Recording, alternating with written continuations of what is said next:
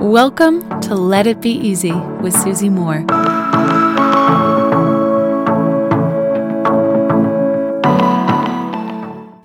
Manifesting.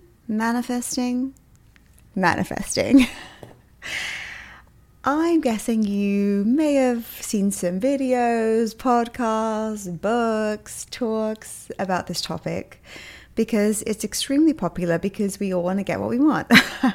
We want to be, do, and have new and more things all the time. And that's a beautiful thing because desire is part of our nature, right? It drives our expansion. If we didn't have any desires, we'd probably just sit on the floor and, eat.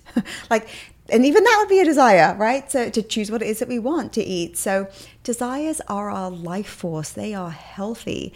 And as long as we're breathing, there will be desire. There will always be preferences and choices. And I think manifesting has become such a big, popular topic, especially over the last, 15 years or so since the book The Secret has been out. Vision boards, parties are real. Manifesting is a huge topic, and I want to share with you a way that I look at it that I think if you maybe listen and pay attention, you'll see that this is true in your life. And this kind of realization, these thoughts started coming to me when years ago, I've been a long fan of Wayne Dyer. He said this in one of his talks. We don't manifest what we think about. We manifest who we are. Let me repeat that because it's an important distinction. We don't manifest what we think about. We manifest who we are. So often I think there's this misconception in manifesting that, if I think of a red Ferrari, I will manifest a red Ferrari. And I can understand how that interpretation takes place because, our thoughts do matter. Absolutely, they drive our emotions, which directly drive our actions in this world. But just thinking of a red Ferrari, I don't know, is it going to appear in your life? It possibly could. I propose something else. I want to discuss with you today. How are you showing up? Let me give you an example. If your dream was to be a startup founder and to get investors and to create the new hot thing in tech, right? Say that is your desire. It is your drive. It is within you. You're like, this is inbuilt. This is who I am, right? Who you are.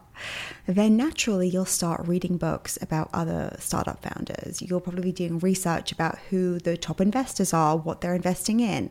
You might be looking at investing trends. You might be observing the market. And in all the while doing this, you have enthusiasm. Right? This isn't driven by suffering. Oh, what have I got to do to become the startup founder that's successful? It will be done with passion, with creativity, with an open mind, with who can I meet? Who can I have coffee with? Who is it that I can learn from? Oh my gosh, I just saw this cool thing happen in the world. Let me pay attention to that. Enthusiasm, right? Your belief about what's possible, about your desires, will be driving your actions in a interested, committed, enthused way. And naturally, you'll start preparing yourself for the meetings you might be having, the ideas that you're coming up with. Ideation will be a huge part of your life because you're just following through and trusting the desire that's in your heart. And without resistance, without throwing up blocks, without looking at statistics about failure, without paying attention to the naysayers, you naturally become more of who you are. This is why we cannot pretend to be anybody else. We don't need to be like them. We need to be like us. We need to trust the desires that we're experiencing, the dreams that we're having, those daydreams. Hey, trust your daydreams. And when we lean into them without resistance, without throwing up blocks or listening to, maybe your dad who's quite cynical or paying attention to the news, when we trust our desires, lean into them, research, put our focus on what's already working, all the possibilities before us, we cannot help but show up as more of who we are. Having coached so many people now, they often tell me, those who've often gotten what they've wanted, they'll say, I always wanted to be on television and I actually bought the dress that I was going to wear for my first TV appearance. So this person is leaning in to a TV appearance that hasn't been spoken about yet. There are no emails back and forth. There's no producer meetings. There's just this idea that it's going to happen. She buys the dress. Guess what happens? Is it the dress that has the magic? No. It's her preparation and leaning into her desire and dream without resistance. We naturally start preparing for the future. Often when you hear people talk, they'll speak with certainty, right? If they don't throw up blocks, they're like, when I move here, when I get married, when I sell my company, when I write my book, when I make new friends at work. There is an expectation to it because we're not blocking what it is that we want. And what we want is such a large part of who we are meant to be in this life experience. So when you think about that, we don't attract what we think about. We manifest who we are, right? We attract who it is that we are. So are you allowing yourself to be yourself? Are you allowing your desires to come to the surface?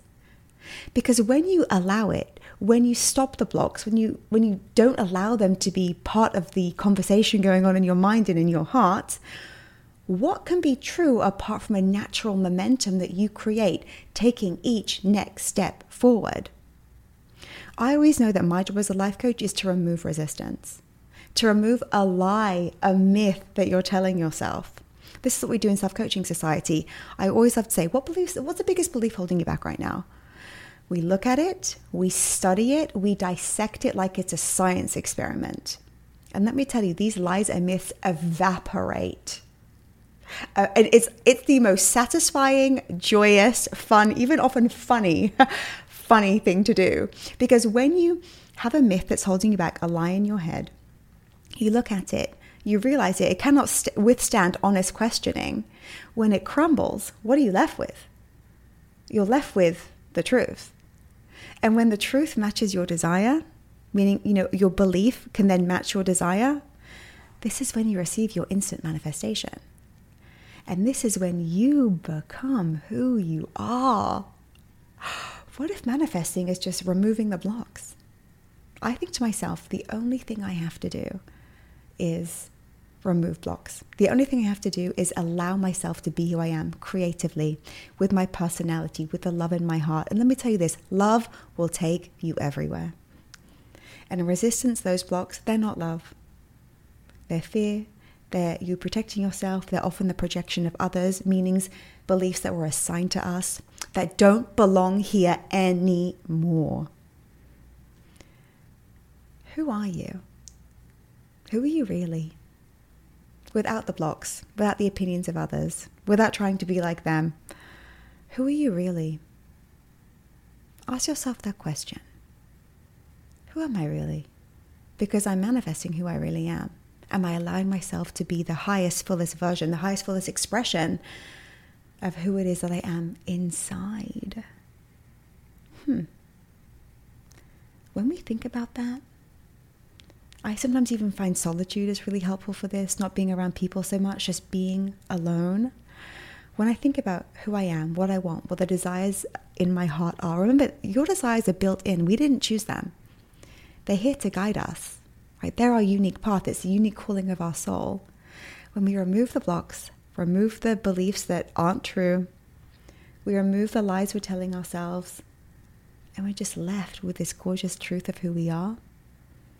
We allow it to be. We don't resist it.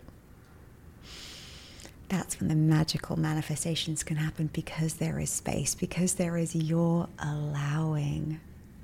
Isn't that wonderful? Our only real job is to be ourselves. Until next time, my friends, love and ease. If you like this episode, you'll love my free workshop called Become Your Own Life Coach. Head on over to becomeyourownlifecoach.com now, and I'll teach you how to coach yourself through any of life's problems. I'll see you there.